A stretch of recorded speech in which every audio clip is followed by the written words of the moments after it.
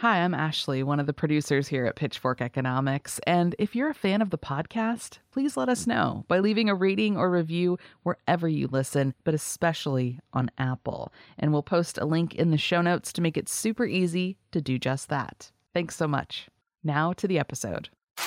Talking about rural America actually is one of our favorite subjects because it's such an important challenge for this country in particular. One of the problems with these rural communities is that you have all this wealth that's actually generated, but that wealth gets extracted out. There's no good policies being promoted to actually keep some of that wealth in the community. It's about having an opportunity to have a dignified middle-class life in the town where you grew up.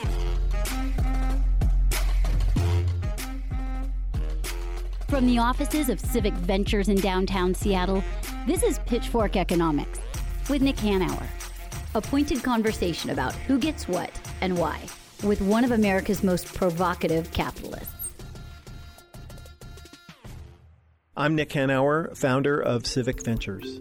I'm David Goldstein, Senior Fellow at Civic Ventures. So, Nick, one of the things we've talked about a number of times on the podcast is the rising spatial inequality in the U.S., the inequality between regions, between rural America, which lost a lot of jobs in the Great Recession and has not nearly recovered even before the pandemic hit, and the urban areas like Seattle, which have been going gangbusters and doing great in the new economy.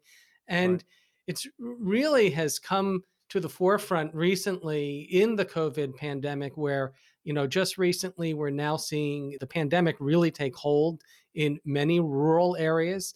In Washington state, that's where most of the caseloads are growing, but that's happening throughout the country. And it's not by accident. No.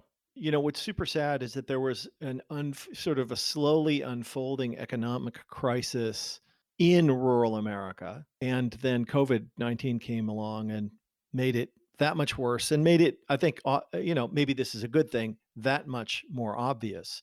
From the fragility of the local economies to the lack of healthcare available in those places, it really has been, for most of rural America, and I suspect it's going to get a lot worse, a total shit show.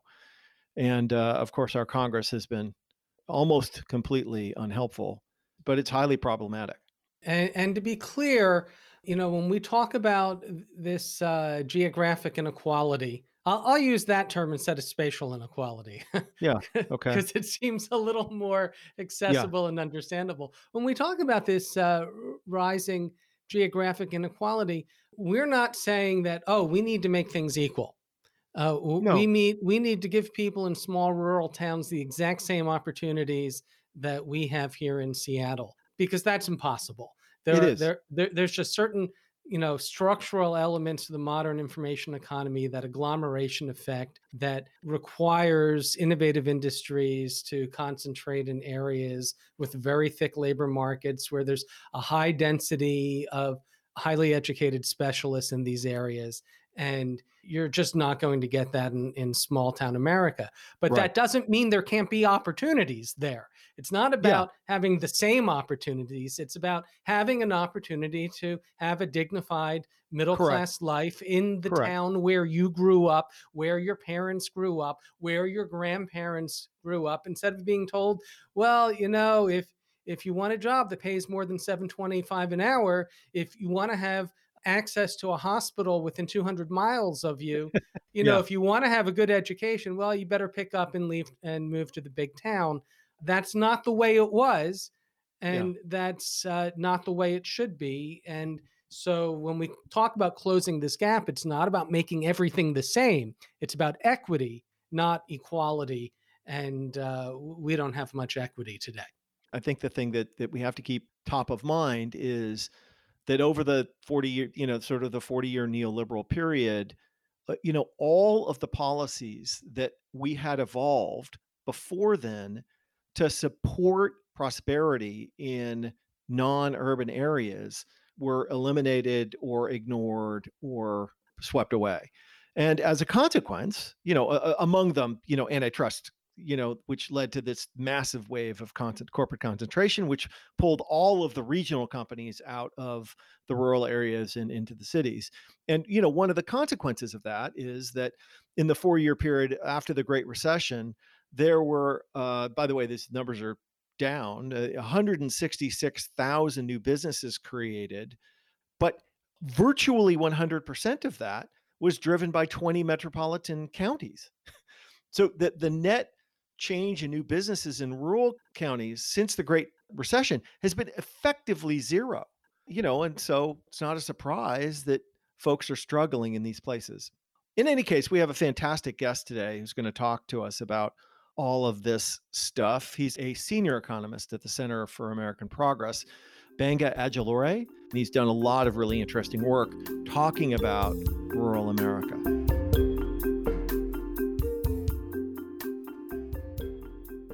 My name is Gbenga Ajilore. I'm a senior economist at the Center for American Progress. I have a couple of reports and pieces about rural America. One was in Democracy Journal called COVID and Rural America. Basically talks about how COVID impacts rural America and the way out in a post-COVID recovery for rural America. And then a report that talked about what Congress needs to do and why they need to help out rural America through federal fiscal policy and to combat both the public health crisis and the economic crisis. Talking about rural America actually is one of our favorite subjects because it's such an important challenge for this country in particular, which is so sort of geographically large and includes so much territory that is rural. But let's start first with how you define rural, because that's not as simple as it may seem. No, it's actually kind of like the $1 million question. Talking with some other rural advocates, they've talked about how there's actually up to 13 different definitions of rural America. And so, when you talk about rural America, I always start with the basic definition from the Office of Management Budget, where it's basically based off of population. And it's basically a simple definition as a place that's not a metropolitan statistical area. And so population cut off of 50,000. So any place 50,000 and above is called a metro area, and anything below would be rural. And so what's funny about that is that it kind of shows the problem with how we look at rural communities, because that basic definition is relative to urban areas, that we don't define rural as itself. It's as in, well, it's not urban, it's not a metro area, therefore it's rural. And then it gets kind of shuttered away. And that's kind of, a lot of the work that I've done, a lot of the work that we've done at CAP has been really to try to push past the myths about rural America, about the narrative that we have. And a lot of the problem is because we define everything in terms of cities and metro areas. Do you happen to know what percent of the American population lives in rural areas standardly defined, plus or minus? So roughly, it'll be probably in the mid 20%. And so that's one of the other issues, is that it's not highly populated. One of the other definitions of rurality is based off population density. Right. And so these places are not as dense as cities.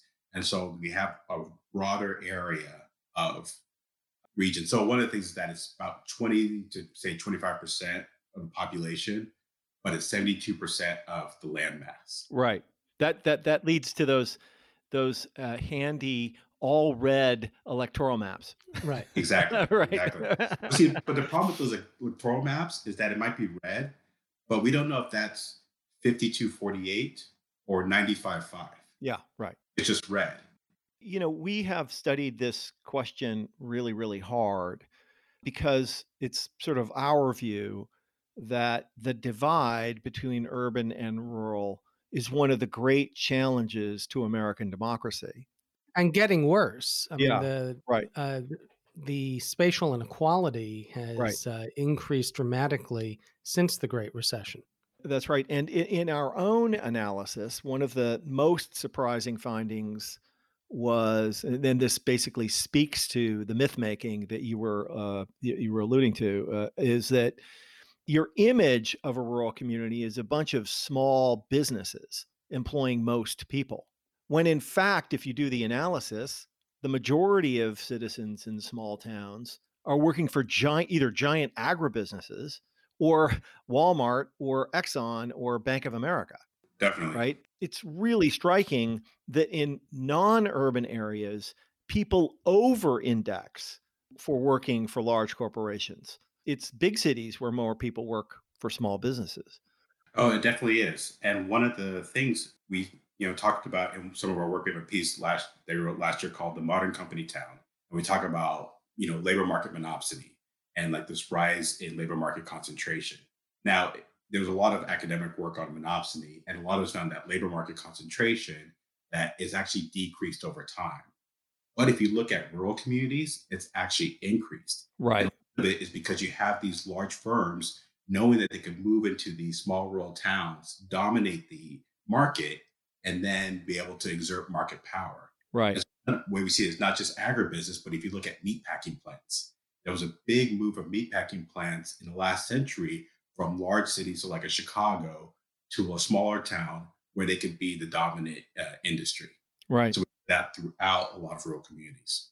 And when you coupled that with the sort of massive amount of corporate consolidation that happened over the sort of the neoliberal era, you end up with this terrible circumstance where, the anchor companies that made rural places prosperous have been consolidated away to be replaced by these outposts of giant multinational corporations that exploit people.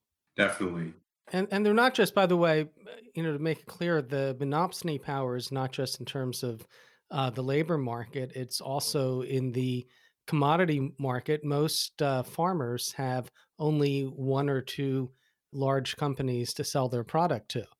So, a Tyson can basically dictate not just the prices in the for chicken growers, but also the growing practices. Exactly. The farmers are feeling the squeeze on both ends, where they are dictated. They have those contracts, especially I think in the pork markets too, in seed Hmm. markets. So they give them like dictate these contracts to them of like, this is how you're going to do things. This is where you sell it. And farmers don't have options of like, well, I'm actually just going to go to the other person because there is no other person. One of the problems with these rural communities, and this kind of falls into the political aspect of it, is that you have all this wealth that's actually generated in these rural communities, but that wealth gets extracted out, Right. doesn't stay in, doesn't come back in. So these communities say, well, we are being left behind, and they are. Right. There's no good policies being promoted, being pushed to actually keep some of that wealth in the community. Right. Absolutely. And then, as if things weren't bad enough, along comes COVID-19. And then what happened?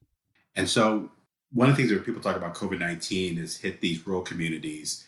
Their case counts are high. The death counts, especially now, are surpassing the ones that were in New York City in April and March.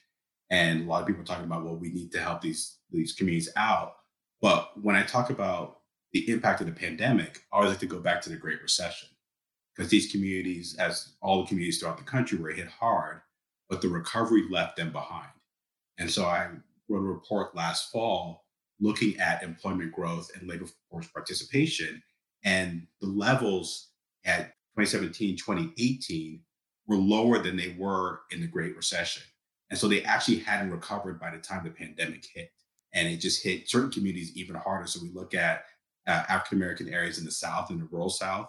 We look at tribal communities in the Southwest, especially Arizona and Mexico. They've been devastated by this pandemic, and there's no help to be found. I think one of the in your writing, one of the places that I think you've really usefully explored is company formation in these places, in rural places, relative to big cities, and it has been horrendous. It has been. Going back to the Great Recession, you're looking at business dynamics.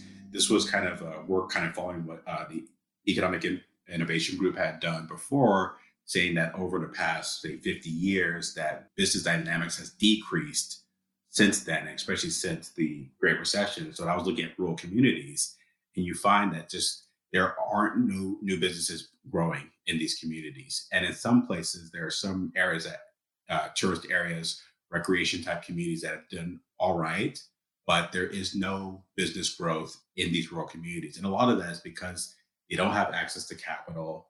Venture capital only goes to certain cities. Brookings, I know, did a lot of research showing that you have these superstar cities, the San Francisco, San Diego's, Boston, where all the venture capital goes to. And so investment money doesn't go into these rural communities, and these communities don't have access to capital because a lot of times there's not a lot of banks, not a lot of financial institutions in these places that would support entrepreneurial activity in these places. And this is something we've talked about a lot on this podcast, that the problem is deeper than a lack of access to capital, because in an increasingly technological society where most of the business activity requires either the deployment of technology or the development of technology in order to create value, standing up those businesses in rural places is exceedingly hard because the rate of innovation is basically inextricably tied to the density of the network of innovators you can create. And, Amazon.com was never going to put HQ2 in a rural community, ever, right. ever. It was just a joke that people ever thought that was plausible. And almost no technology innovator or entrepreneur is going to move to a small town with no labor pool with advanced skills to start one of these businesses. It's just exceedingly hard. I mean, there is a silver lining, maybe the beginnings of a silver lining to COVID, which is that it has massively advanced both our ability to work remotely, but also our willingness to do it. And so there is a glimmer of hope there. I know, Gbenga, in the Democracy Journal piece, the first thing you suggest is expanding Medicaid. Or I suppose you could go broader and just say, hey, universal health care of some sort. Talk a little bit about how important this is in rural communities in particular. So talking about silver linings, one thing that this pandemic has shown the cracks in the system and how all the communities, and not just rural communities, have been vulnerable. And so when we look at expanding Medicaid, what we're talking about here is not just about providing health care for all residents so that when they do get sick, they're able to go see a doctor, they're able to go get medical care. But expansion of Medicaid also helps out hospitals and helps out with their cost. And so one of the biggest problems that we've had over the last 10, 15 years is hospital closures. They've had a lot of difficulties in terms of financing their operation. And one thing that Medicaid does is it helps out with a lot of the unfunded care that the hospitals provide. One of the things, the stats I always like to quote, is that 90% of hospital closures happen in rural communities. And so if you look at expanding Medicaid, it helps these hospitals stay afloat so that they can provide care. So when this pandemic hits, these rural communities are able to tackle it and able to have the beds, have the resources to be able to tackle that. So once you have that taken care of, then you have that healthy population. And then even then be able to provide services. So one of the things we talk about in terms of rural communities is population decline. And if you don't have hospitals, or if your hospitals lose, say, their OB practices, young couples are not going to want to move to that area if they don't have the health care. And so expansion of Medicaid, or even going bigger to universal health care, is going to help that and help these rural communities at least survive. Right. So to be clear, it's not just about improving healthcare in these communities. It's about creating a healthy economy. You can't have a healthy local economy without a healthy local healthcare system. Exactly. And that's a twofer, if I may say so, because obviously people will not move to a place where healthcare is absent. No person is going to stand up a company in a place where healthcare is absent. But also, a big, effective regional hospital is an incredible economic anchor for a place. Right. Right. Like, so a deliberate effort to bring high quality healthcare to rural regions is, there's a lot of benefits to that go around. It definitely is. The second thing you recommended in the Democracy Journal piece was strengthening worker power, collective bargaining and such. Explain why that's so important to rural workers. People need to be able to have quality job and therefore to be able to afford services. And so it's not even just about pay, but as we're talking about with healthcare, being able to have benefits, paid sick leave, paid family medical leave, which was, as we found, was really important during this pandemic, that if you have a family member who gets sick, or if you get sick, that you're able to take time off, paid time off. You're looking at collective bargaining, being able to counteract. So we talked about monopsony. We talked about these large dominant firms that artificially suppress wages low. But then if you have strong collective bargaining, if you have unions, there's going to be that counterweight against those large firms. And therefore, it kind of, when people have better benefits, higher pay, that's money that goes back into the economy. One thing, there was a study done a number of years ago in Hattiesburg, Mississippi, wage theft. So where their wages are taken away or they're not paid as much as they should be, cost the economy of Hattiesburg $10 billion. And so that's money that's not just circling through the economy, but that's also tax base. And that helps out the government, the local governments to be able to spend money. So having strong worker power is benefit not just for the worker themselves, but for the community as a whole. Right. When a Walmart or a McDonald's is paying $7.25 an hour in one of these communities, they're extracting a lot of wealth out. When they're forced to pay $15 an hour, that's extra money staying in the community, being spent at other local businesses. Exactly. It's interesting. One of the things I noticed I don't know if you saw the Netflix series Stranger Things. A lot of people my age loved it because, we recognized the 80s in there. And one of the things that was interesting is one of the characters essentially raises two kids working at a local variety store. You couldn't imagine a clerk at a Walmart being able to maintain a house and two children today. No, and not at all. And that's what replaced those locally owned stores Right. on Main Street. And all of that has happened over the past 40 years. It has. And it's interesting that you bring up Stranger Things because that store in that most recent season was actually losing business because they opened that new mall. Right. And so that was kind of the start of the process that, in 20 years in Hawkins, there's going to be a Walmart. And then we're going to see the mall being hauled out. And so that's kind of like the start of it. Right. And that is what has happened all over the country. The malls destroyed Main Street, and then the big box stores destroyed the malls. Yes. And the workers and everybody walked out. destroyed the middle class. Right. Which segues into your third recommendation in that piece, which is breaking up monopolies, addressing monopoly power in rural areas. Yeah, and that just kind of goes along with the worker power on the other side, is that we've had these corporate consolidation, and we've had these, especially if you look at the agriculture industry with seeds and pork producers, and these conglomerates are able then to put the squeeze on farmers on both ends, and it makes it harder for these farms to do well. But then it's also, we look at the meat packing plants, and this is the thing that kind of goes back to the worker power issue, is that these firms had forced these workers to go back to work, even though COVID had spread rampantly. And so we see, if you look at some of the data over the March, April, May, you look at the counties that had the highest outbreaks, and the top ones, it was either a meat packing plant, a prison, or a nursing home that was driving that. And so it's not just about what's happening in those plants, but then those people go back home, and then it spreads through there and it goes throughout the community. And so, some of the research I'm doing right now is looking at federal government and what's happening with the decrease in enforcement. So you look at the rules and the fact that OSHA is, been diminished. They can't push these meatpacking plants to enforce worker protection, safety, hazard pay, things like that.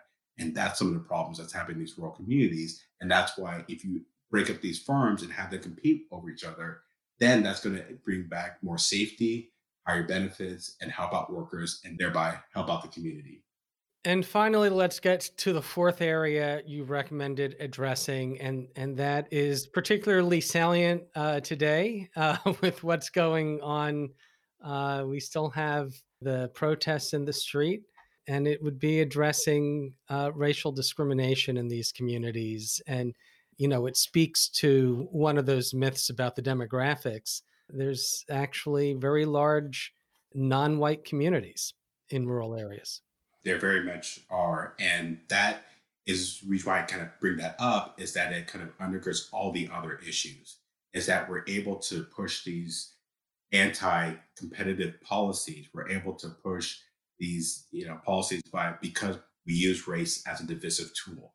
Mm-hmm. And if are able to address these issues of structural racism or other sorts of systemic inequality, then we're able to say, okay, we can't use race as a divider anymore.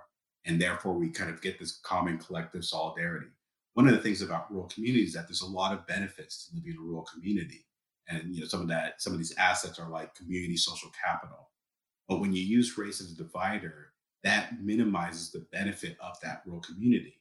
And so if we're able to have this kind of class consciousness and say, okay, we need to actually compete against the top 1%. We need to have more benefits spread out through the lower 99% by focusing on worker protection, by having more expansive public services like expanding Medicaid, to have antitrust and other ways of breaking up these firms. This is going to have benefits for rural communities, for all the residents, for the area. And that's why we have to focus on racial discrimination and actually really face up to it and use that to help us benefit. Can we talk for just 2 seconds about the CARES Act? It included some funding. Yes. But what else do we need to do? So think about the CARES Act that was actually frustrating for rural advocates is that there was money for state and local governments. However, it was very restricted and limited. So one was there's money that went to states and then to cities of population of 500,000 and more. So any city with a smaller population got left out. Right. So there was nothing for these rural communities. There was money for education and for healthcare that rural communities were able to benefit from, but it wasn't a lot. The other thing was there was $8 billion that was dedicated for tribal communities for them to combat this pandemic.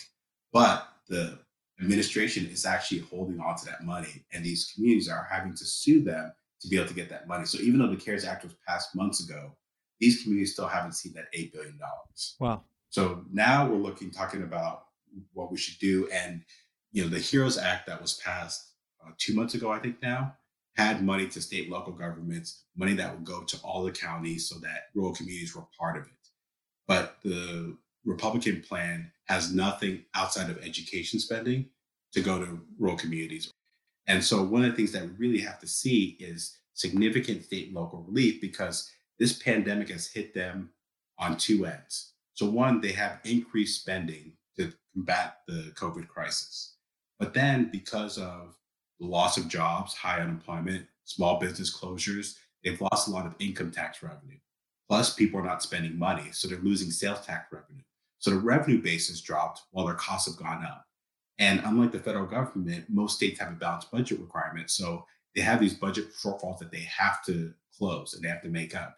And the money in CARES 2 that went to state and local governments was restricted from being used to cover these shortfalls. So what would have been helpful about the HEROES Act is that state and local government relief would have helped them close those shortfalls. But there's no money for that. So they've had to make cuts elsewhere, which has impacts throughout in the education, health, all these different police, fire. These services have to be cut to make up for the massive budget shortfall.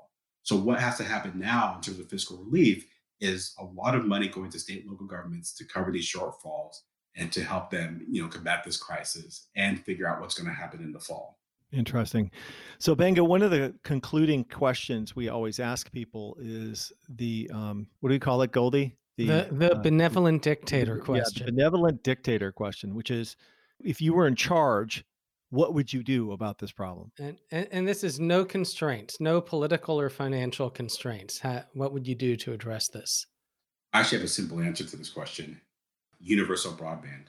Every home have high-speed internet. And what that would do is solve a lot of problems, especially that we've seen in this pandemic. So we think about remote work and working from home. A lot of places can't do that. We think about remote education, which we're probably gonna have to do this fall at schools.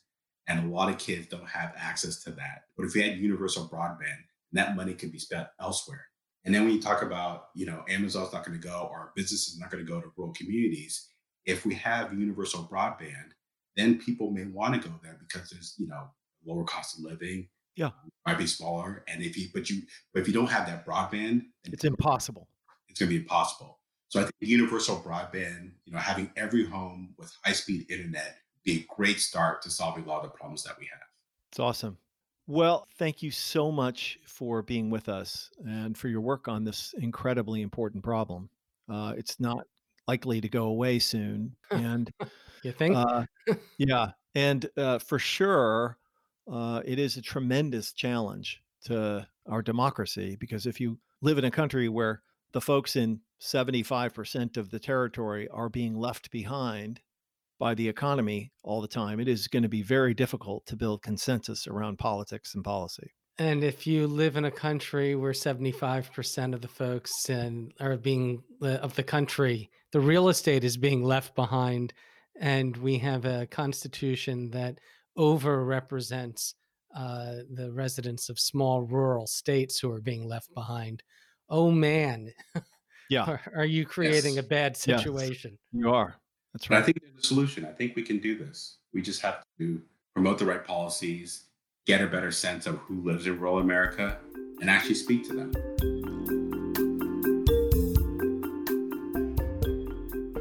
Banga is, definitely on the right track here. I think it's really important to understand precisely what we mean when we both think and talk about rural America. And it's definitely, to his point, not just a middle aged white dude on a tractor in a field.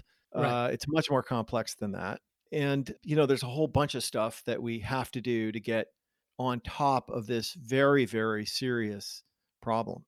What I find encouraging about this is that a lot of the things that should be done can be done, and they're not much different from the things we need to do to help working Americans throughout the country.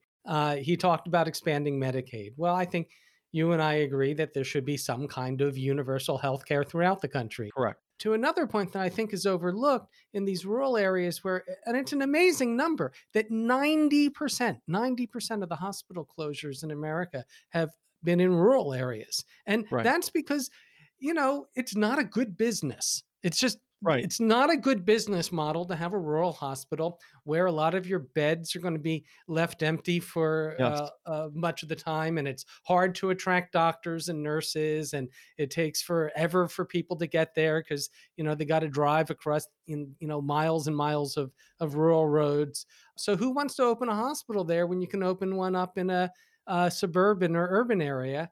So if you're going to leave it to the market is not going to serve these areas in the same way. Right. And he brought up at the end broadband. They're not serving those areas for a reason, and they're not serving them for the same reason that the electric utilities did not serve rural America during the Great Depression and before. Why we had to have rural electrification, basically led by, paid for, funded, financed by the federal government. Same thing was with telephone service. We were all paying this universal service charge, just like $5 a month on our bills, which was to pay to subsidize phone service throughout America in the rural areas Yeah. where there isn't the same return on your Right. investment buck. So if it doesn't pay for private companies to do broadband, well, then we need some sort of municipal broadband, county broadband, state broadband, federal government broadband, if that's what it takes. You just can't leave it to the market if the market decides it can't make a buck there. Right. And the other, I think the other thing that he hit, and we have spent a ton of time working on this, is just worker power and decent wages in these rural communities, which tend to be dominated either by some giant exploitive multinational that has monopsony power in the area, or just Walmarts and McDonald's and all the big companies, all the big service companies that replaced all the small businesses that used to be in these small towns, in these small and medium sized towns. And, I think this is a great time to recall this idea that we've had called progressive labor standards, which is a very simple but powerful policy framework in which you impose labor standards essentially not geographically, where you have for instance, a high minimum wage in the city and a lower one in the country because, quote unquote, the living standards are lower, but by company size, where the largest companies pay the highest wages irrespective of their locations. And if, for instance, you raise the minimum wage to $20 an hour for all large corporations, that would instantaneously transform the economies of every small town in America, because the employment is totally dominated by these big companies. And instead of those companies essentially extracting prosperity from those geographies, they would be injecting prosperity into those geographies. And that huge agribusiness couldn't exploit those workers. It would actually have to pay them fairly. And now all of a sudden you have a base upon which you can actually build the local economy. We've talked about this before, Nick, that there's studies that show that when Walmart moves into a rural county, the average wages for retail workers and grocery workers in particular go down. Not just at Walmart, but at all stores, because Walmart, you have to compete. That's right. And they're forcing down wages. Now, imagine if you have this rural county struggling economically, and a Walmart comes in, and instead of paying $7.25 an hour or $9 an hour or whatever they are now, $11 an hour, they're paying $15 an hour. They're paying more. They're paying more than the local businesses were paying. What's going to happen in that community? That is a net plus, because the people that work at Walmart are going to be making more money, and they're going to be spending it in the community. And the other businesses around there, they're going to be competing for workers. They're going to be doing better because there's more money being spent in the community. But now they need to compete for workers, and they're going to have to pay more. And it's that virtuous cycle we keep talking about, that when workers make more money, businesses have more customers and hire more workers, and more importantly, pay them more. That's right. Pitchfork Economics is produced by Civic Ventures. If you like the show, make sure to subscribe, rate, and review us wherever you get your podcasts. Find us on Twitter and Facebook at Civic Action and Nick Hanauer. Follow our writing on Medium at Civic Skunkworks, and peek behind the podcast scenes on Instagram at Pitchfork Economics. As always, from our team at Civic Ventures, thanks for listening. See you next week.